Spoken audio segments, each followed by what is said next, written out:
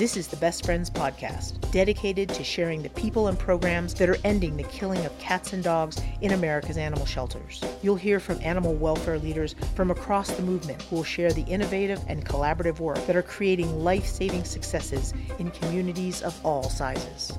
Welcome to the Best Friends podcast. It's December the 17th. My name is John Dunn, and today it's a topic that we don't talk about very much here on the podcast. It makes the world go round, and without it, we couldn't save lives. That's right, today we're going to be talking about money. Now, before we dig in, we want to know what you are doing for the holidays.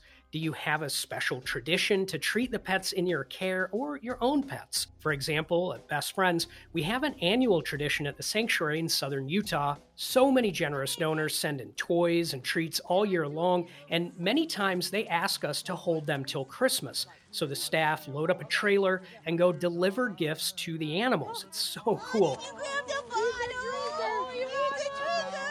Now, that's a video from last year at the sanctuary of a very large trailer full of toys and a small dog in the trailer losing his mind as he tries to pick his Christmas present. Podcast at bestfriends.org. What is your tradition, or maybe what are you planning to do for the first time? At my house, we pull out sweaters. Yeah, I promise everyone likes it, or at least tolerates it long enough for photos. Again, email podcast at bestfriends.org. Okay, so you probably know that Giving Tuesday was a couple of weeks ago. This now International Day of Giving has become quite the phenomenon. Those of you with an organization, you probably took part, and all of us probably made a donation.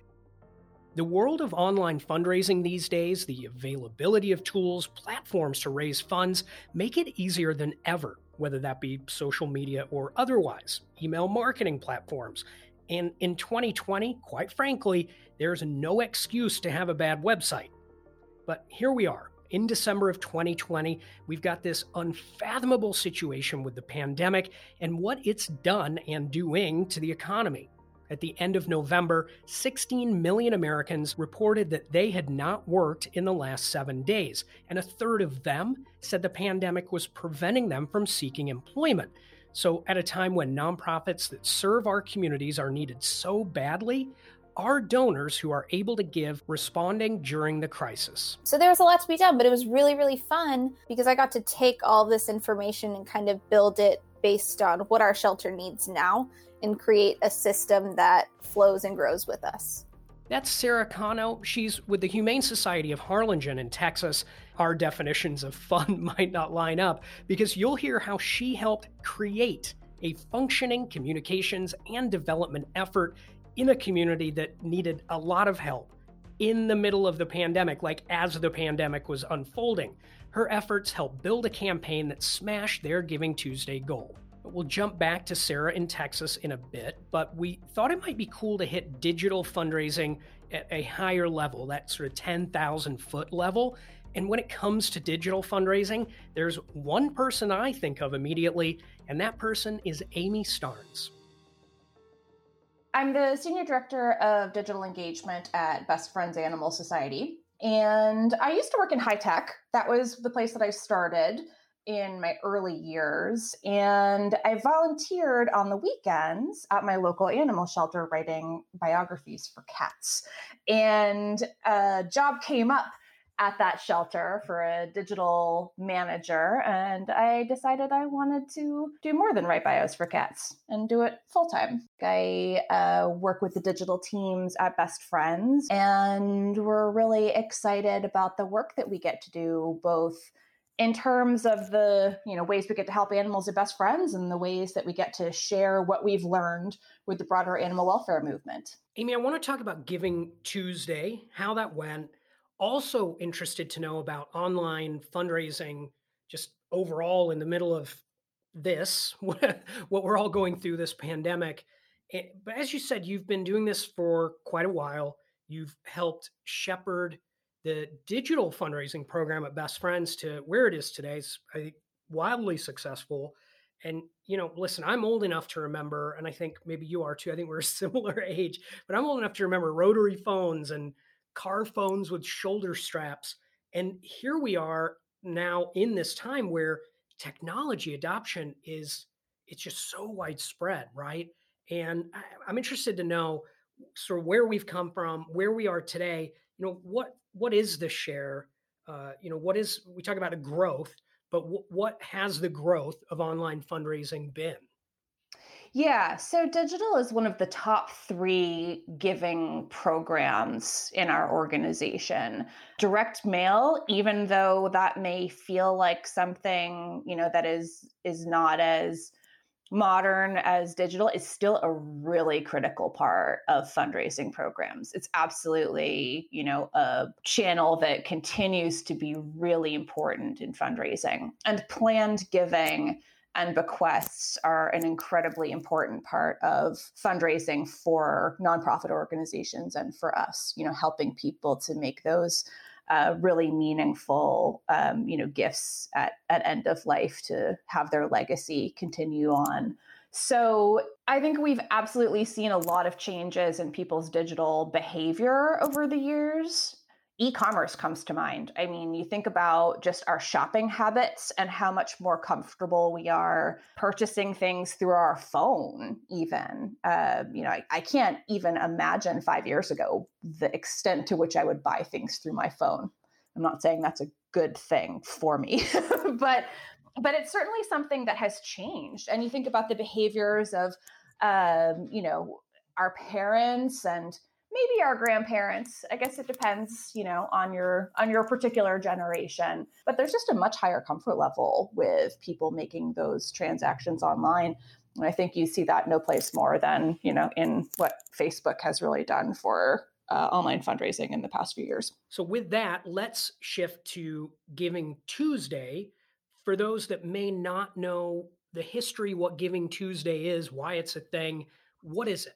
So Giving Tuesday started in 2012, and it was started by some really smart, inspiring people at the 92nd Street Y. They wanted to create a opportunity for people to give back, to, really support the causes that they cared about in their communities, support the organizations who were doing that inspiring work, that they could get behind. And I think they thought of it a little bit as an anecdote to the Black Friday, Cyber Monday holidays, that you've made all of your commercial purchases, and now is a time when you can do something really meaningful. So, it's grown every year since 2012. And we were there in the early days of Giving Tuesday, really thinking about, what does this mean to people, and how can we do something that really inspires folks and makes them feel really connected and, like they're doing something that matters to them. Okay, so now let's talk about this year. What was the bottom line on Giving Tuesday overall for 2020? So this was an interesting year for Giving Tuesday. Earlier in the year, the Giving Tuesday organization decided to do something they had never done before, and they did Giving Tuesday Now, which was a response to COVID-19 and the needs that nonprofits were feeling to raise money to be able to support their organizations throughout the year, to fundraise for the things that they needed to do differently. And that was a really interesting opportunity. So a lot of organizations jumped on it. A lot of them had really great success in rallying support for their work. And then when regular Giving Tuesday came around this year at the beginning of December, I don't think anyone knew exactly what would happen. But a lot of organizations participated, and amazingly, about 34.8 million people participated this year, which is almost 30% more than participated last year.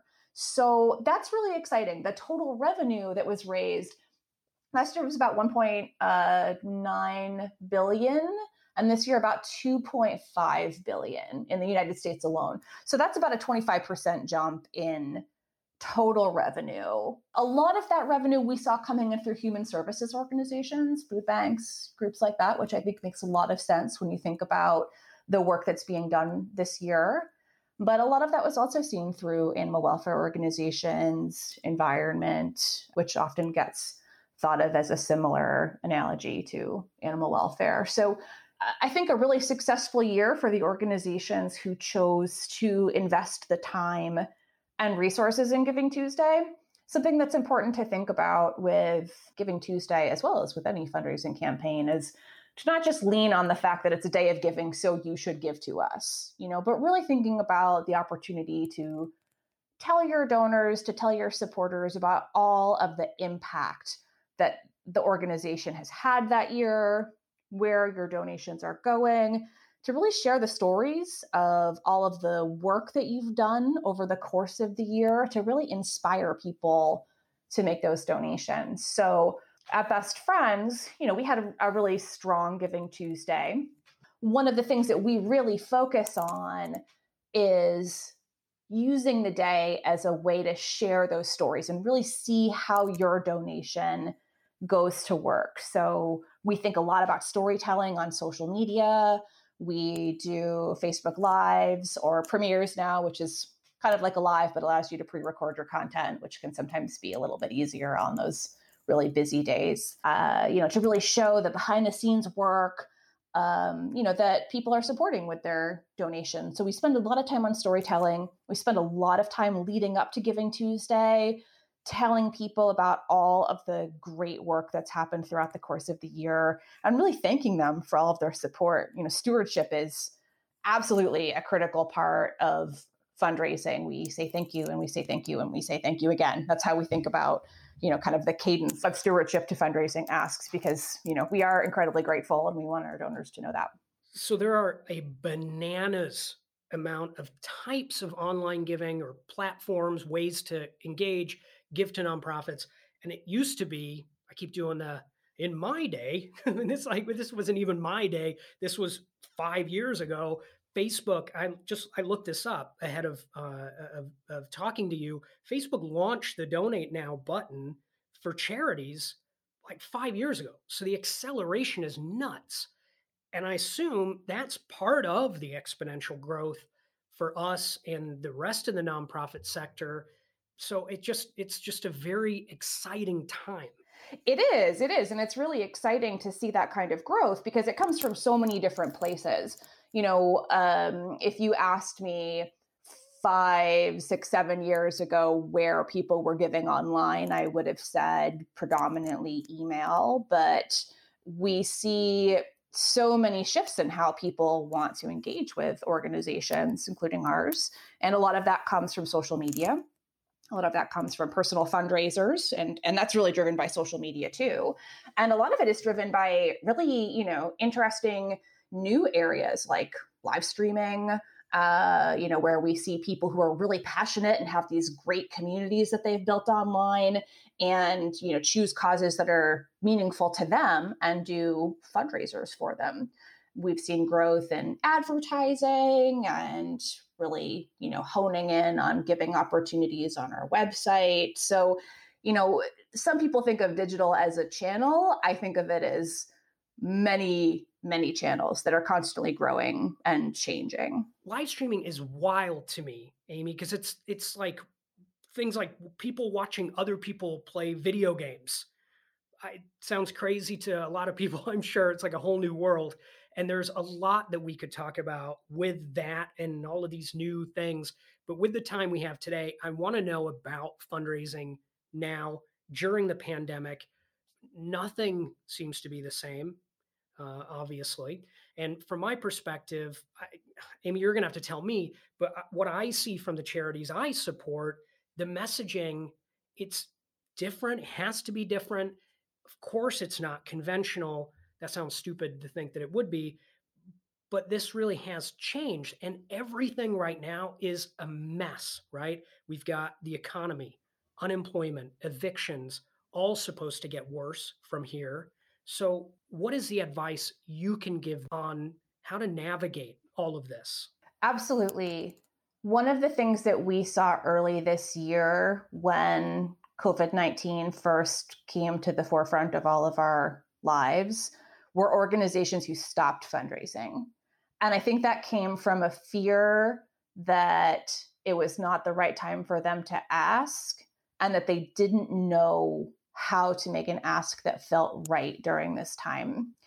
And I think it is really important that organizations stop and think about, well, what is your ask during this time? What do you need? What is the work that you're doing? And how does it relate? You have to think about what that message looks like. But the reality is, people can care about multiple things at the same time. And what's important is to keep that sensitivity in your mind and to be willing to adjust if something comes up. If there's a news cycle that you think, you know what, this is not our moment, we're going to pause on this for a week, to make those adjustments. But animals matter. And every organization I know of out there has, I'm going to say the word pivot, has pivoted in some way this year because animals need care. And animals are part of our families and part of our communities and part of what has kept us going through this time, through being at home and being isolated from our broader communities. I think so many of us have sought comfort in our pets. And that's a realization about how critical they are in good times and in bad times. So I think it is a matter of thinking about, what are you doing? What are you doing differently? How can you show your supporters, your community, that you are continuing to save lives and you're doing whatever it takes?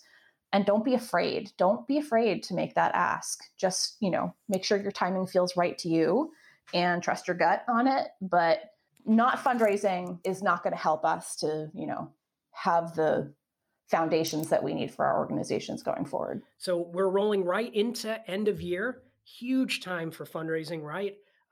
Well, today's the 17th, so we're smack dab in the middle of it. And hopefully every person listening to this in a development capacity with an organization, you've already made your plans and you're already making it happen and reaching your goals. But how did you, just give me an understanding of how you and your team looked at end of year this year? How did you view it? How did you approach it given the state of all of this? We thought a lot about our messaging for the holidays and what would resonate with people, how we would share the changes that we've made this year, and how we would use that to inspire people to support us at a time when people are often inclined to give. I think it's no secret that the majority of individual giving happens at the end of the year. It's when people are feeling the most inspired to give and to support the causes they care about most. So we put a lot of thought into what that messaging looked like. And we committed to just taking it day by day, to seeing what people responded to seeing how things went. The thing about this holiday season is, by all accounts, there's an expectation that people are spending more in terms of gift giving. And, with that, we hope that also relates to charitable giving. We're continuing to see people, come out and support the work that we do. I expect that other organizations are seeing the same thing. And, we hope for a strong holiday season because that really helps us to be successful all year round. Now, what happens in January, I think, is a little bit of anybody's guess at the moment. We have a new president coming in. We have vaccinations around the corner. So, we'll see what those changes mean for people's economic comfort levels and for, where giving may go. But, we're going to continue to do the same work that we do. We're going to look for opportunities to do things differently if it makes sense. And we're going to continue to thank the people who have stood by us and supported us through a really challenging year, because we couldn't do this work without them. There's so much more we could talk about, Amy, but I think it's important for us to have focused where we did today on what's happening now. We're going to have you back on at some point so we can talk about all of the new things, the trends. But as you said, we're going to have to keep an eye on next year. Who knows what the hell next year is going to look like for everyone. But one thing we talk about this a lot on the podcast, but still probably not enough, the human-animal bond. Keeping people and pets together, even during a pandemic, more so during a pandemic, how important that is, right? And I feel like we shouldn't be bashful about what we do and damn it, asking for money. It's critical work. And People, I mean, as you pointed out in the numbers this year, people are there for us, our supporters, because they see the importance of it. They just need to know about it. Yeah, the work you do still matters. It still matters during a pandemic. Animals still need the services that you provide. People still want those services to be available. So I know that it's hard when we see organizations who are really on the front lines of human services, whom you may feel like are more important right now. But the reality is, donors will make those choices. So don't be afraid to ask. Don't be afraid to ask for what you need. And don't be afraid to share how you have adapted this year to make your organization continue to do its life-saving work in unprecedented times. People who can donate will donate. What we've seen this year are that a lot of times we'll see less donors to a campaign, but they will give higher gifts. And I think that that makes sense. I think when we see, there are certain folks who will say, this is not the year for me to donate. And that's totally understandable. And then we will see that there are people who still have capacity to give and are going to be even more generous, maybe because they know that not everyone is as fortunate as they are this year. So don't underestimate your donors. Don't underestimate their capacity for generosity and for kindness. One thing, to consider is that, many organizations are built off of those small dollar donations. And even if you have your donors giving $5, $10 when they used to give $25, $30, it still matters. It still matters. And we will still have those relationships with those donors when we're in better times. This podcast is proud to be part of the Best Friends Network. And this is a coalition of thousands of public and private shelters, rescue groups, spay and neuter organizations, and other animal welfare groups in all 50 states. We support each other, share best practices, proven life-saving strategies. The network offers a ton of amazing resources. The podcast. Seriously, though, if you want to know how to start a return to field program to save cats, there's a resource for that. Need to balance your organization's budget? There's a model and a template and guidance for that. Or how about the recently launched Fundraising Fundamentals course? You want to save lives, change hearts and minds, make a difference. And you know what? Donors do too. By working together, you can transform how people care for animals in your community. Through 11 lessons, you'll get a great understanding of what you need to be successful when it comes to raising money. Now, it is geared for municipal agencies or nonprofits with a government contract, but the lessons are valuable for everyone. And even for the pros, it's a good refresher, and you may even learn something new. If you completed Lesson 9, you explored a lot of fundraising tactics. Hopefully, you made some choices. But no matter what choices you made or will make, there are a few things that are true for all tactics. Anyone can take it, and it's offered for the low price of free. Then you have to call on your team building skills to help ensure that everyone who has a role feels invested in the tactic's success. Tie it back to life-saving, always. And this is particularly excellent for new staff, which leads us into our next story. We're located in what's called the Lower Valley. So we're at the very southernmost tip of Texas. It's probably 30 minutes from here to the border. This story initially was about the Humane Society of Harlingen's successful Giving Tuesday campaign. But what's happened there in the last few months is incredible. And it sort of doesn't make sense to just talk about Giving Tuesday because the success 2 weeks ago is a culmination of what's happened since the beginning of the year. My name is Sarah Cano, and I am the Community Engagement Coordinator at the Humane Society of Harlingen. I have to tell you, Sarah is awesome. Her story, to be able to do what she's done in the last few months, and the Humane Society story overall, all of the staff, it's remarkable. I grew up here in the Valley. I went to college in Houston. I thought that I was going to be a nurse. I was doing an internship in nursing at a local hospital in Houston. Wanted to move back to the Valley to be closer to my family. And when I came down here, I realized that I really wanted to stay. And just by happenstance, there was a position open at the Humane Society, and it all fell into place. I started January 2nd. I was the communications coordinator, and so I was doing all of our media, social media, that kind of thing. Talk about timing for a new gig, right? So this understaffed, overwhelmed shelter a community that was killing so many animals that they were near the top when it came to places that needed the most help in the entire country. The shelter wasn't in the greatest place. We were saving, I want to say it was like 23% of the animals that went in. And when you're talking about an average annual intake of 6,500, that's a lot of animals. The community was not pleased with that. Of course, you can't blame them. And so there was a lot of fixing to be done. There was a lot of work to be done. Fighting to save every life, and in the middle of a pandemic, no less. COVID hit, and, like the rest of the world, we were scared. We had no idea what was going to happen, what the future was going to look like. One thing we knew was that we could not survive without donations. And so we really needed somebody to sit there and focus all of their efforts on donations, fundraising, donor stewardship, and donor retention. My job was really to just reach out and get more support. One of the biggest things that I was doing at that time was planning for Wine and Whiskers, which is our biggest annual fundraiser. Then, of course, COVID happened. All events were canceled, so that went out the window. And so we kind of had to change the way that we were doing things, right? I had to get creative in my fundraising efforts, but we also lost the majority of our staff. We went down to a skeleton crew of 6. And during that time, I did a lot of kind of investigating into okay, what's really going on here? What do we have set up already so that we're not trying to reinvent the wheel in terms of fundraising and development?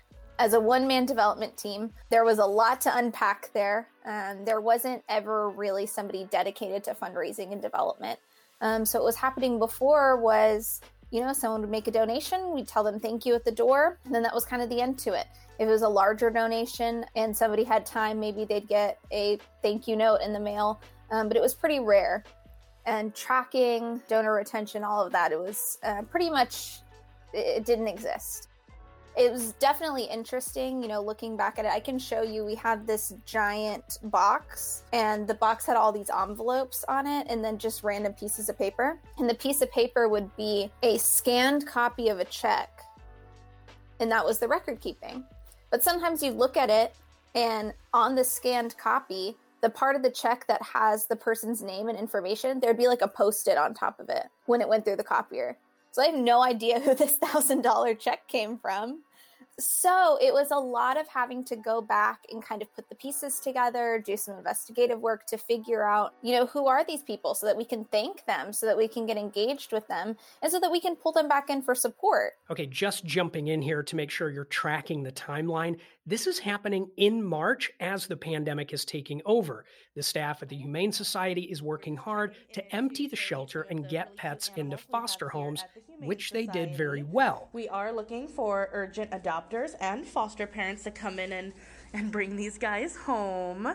It's the perfect time if you found yourself working from home or having a little bit of extra time at home in light of everything else that's happening. And we would love for you to have a little buddy. A foster program that had about 10 animals in homes pre-pandemic jumped to 80 with the community's help. There's stress involved with it, but I think that when you plan it well, it can really work out in your favor. Here's Sarah, figuring out how to put the pieces together, as she puts it.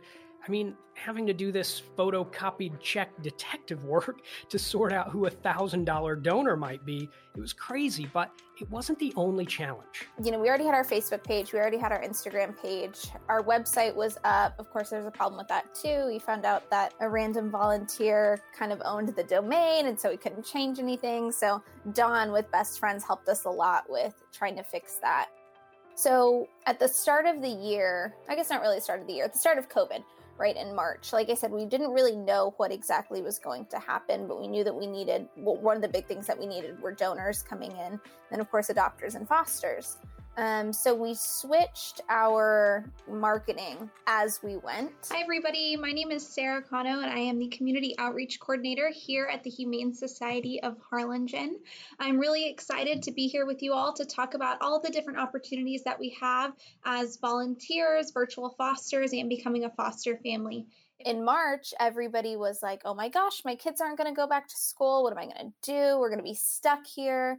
What can we do to make it so that animal welfare still has a place during this time of kind of chaos, right? So one of the things that we did was we reached out to parents, we reached out to students, we were posting on social media talking about the benefits of having animals at home. Because of everything that's been going on with COVID-19, we've put a halt to in-person volunteering, but there are still many ways that you can be a part of the life-saving journeys here at the Humane Society of Harlingen. How, you could take in a foster animal and it provides that same sense of stability and schedule and responsibility to kind of get kids to stay in that mindset. Super successful. It worked out great. We cleared the shelter like 3 times. And then, when that wave moved on, we had to change again. Have you ever felt like nobody was there? Have you ever felt forgotten in the middle of nowhere? So then in May, this is usually when, you're going to your kids' recitals and their final performances and all that. We thought, well, let's reach out to our local school district and let them know that we want to partner together. So we did a virtual talent show. And someone will come running, and I know they'll take you home. We had kids of all ages participating. It was the coolest thing. They got to send in a video of them performing or singing or whatever it was, and then people would vote. And the votes it was $1 per vote. And so you got to send in based on your favorite performance. Another turning point, a fork stuck in the road. Time grabs you by the wrist, directs you where to go. But it was amazing because we had, a couple thousand people watching, and the kids were so excited because they got paired with an animal. And so they would say, hi, I'm Sarah, and today I'm performing for Speedy. And then all the money went to that animal. It was really, really good. But it was definitely a lot of changing the way that we are marketing what we're doing in order to fit what the community needs at that time. For what it's worth, it was worth all the while. It's something unpredictable, but in the end it's right. So like I said, as a one-person development team, your time is spread pretty thin in what you can do. Thankfully, our executive director, Luis Quintanilla, and I, we kind of get each other, right? So we can see where each other are going. And sometimes I'll just walk in and sit in front of him and just say, what if we did this? And he'll say, yes, but what if we added this? And I'll say, oh my gosh, and then we could do this. And so it's a lot of collaborative effort. We've taken a lot of risks. We've done things that are a little bit outside of the box, but it all works out. Hi everybody, Sarah here with the Humane Society of Harlingen. On behalf of all of us here, we want to wish you a very happy Thanksgiving. This Thanksgiving, we encourage you to take part in Giving Tuesday. Giving Tuesday this year, this was the first time that I had led a Giving Tuesday campaign. And, as with most things, I wasn't entirely sure what it was going to look like. Hi everybody, Sarah here with the Humane Society of Harlingen. We are so excited to announce Leah Wise, personal injury attorney, Harlingen native, and animal lover, is going to be this year's Giving Tuesday ambassador. How exactly I got on to the idea of asking Leah to be our Giving Tuesday ambassador, I can't really tell you. I must have seen something somewhere, seen a post of her somewhere, and just thought of it. Hi everybody, I'm Leah Wise, also known as Crash Gal, and this is Mr. Robinson.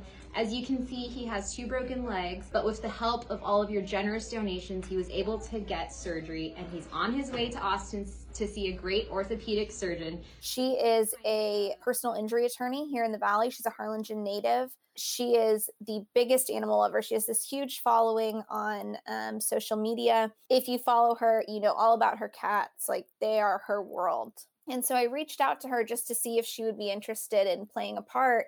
And she was so excited. She was really, really excited to jump in and do something great for these animals. She wanted to help them as best she could. So I kind of took that energy. So this year we're going to try and raise a lot of money for the Humane Society. So if any of my followers want to send me a screenshot of their PayPal or Venmo donation, send it to me in my DMs and I will match your donation dollar for dollar. And I think it worked out really well. You know, we had an initial goal to raise $6,000. We met that goal before Giving Tuesday even happened. I think it was like the Sunday night before. We ended up raising just under $17,000. So we were at about $16,700 when all was said and done. It was a really, really successful campaign. And it was really cool because we were pulling together this group of animal lovers. A lot of them were first-time donors to the Humane Society. And so we kind of realized that when you partner, all you're doing is getting this larger group of people involved in your mission. And so for someone like her, who is, she's known around the Valley because she's an incredible lawyer, but she's also known as being this incredibly compassionate, incredibly kind person who's always giving back. And so pulling her followers in to be a part of this was amazing too. And now we have even more followers on Facebook. We have even more followers on Instagram. All these people who are getting to be a part of the changes that are happening in Harlingen that maybe otherwise wouldn't have. There's a lot that we learned from Giving Tuesday. We learned how to better track, okay, this donation came from a Giving Tuesday campaign, whereas this donation, somebody was just randomly on our website. But then also, I think some of the lessons of getting involved, continuing to partner with other people, working together is going to be a big, big part of end of year and our goals for 2021. Creating a community that is an extension of the shelter, pulling in more fosters. From our end, it really pays to have people advocating for you in the community. When you have somebody who will go out there and say, you should support the Humane Society. I support them. Here's why. It really, really helps us in kind of lessening our load of what we have to do in order to maintain that same level of support. I told you, didn't I? Remarkable. And the proof is in the life-saving. Over the months of January to October in 2019, a 47% save rate. This year, the same period, 92%. If you have a bucket like we had full of envelopes and Post-its and copied checks, get rid of it. You've got to have some kind of donor management system where you could track all of your donations. Don't be afraid to ask for help. Volunteers are some of the greatest people in the world, and you will find some who are there and dedicated to help you whenever you need it. You just have to look really, really hard and be very nice to them. And reach out to people. Don't be afraid to reach out to other organizations. I can't tell you how many people I've reached out to just to kind of pick their brain to see, do you think this is a good idea? Have you done anything like this before? We work better in numbers. All of us do. We're all on the same team. Myself helping an organization 3 or 4 states north, that's still getting the job done. The podcast website, bestfriends.org/podcast, all of the fundraising resources we talked about and more, and we'll also have a link to that fundraising fundamentals course, bestfriends.org/podcast. The producers, Tawny Hammond, Amy Charlton, Bethany Hines, and Mark Peralta. My name is John Dunn, and this is the Best Friends Podcast.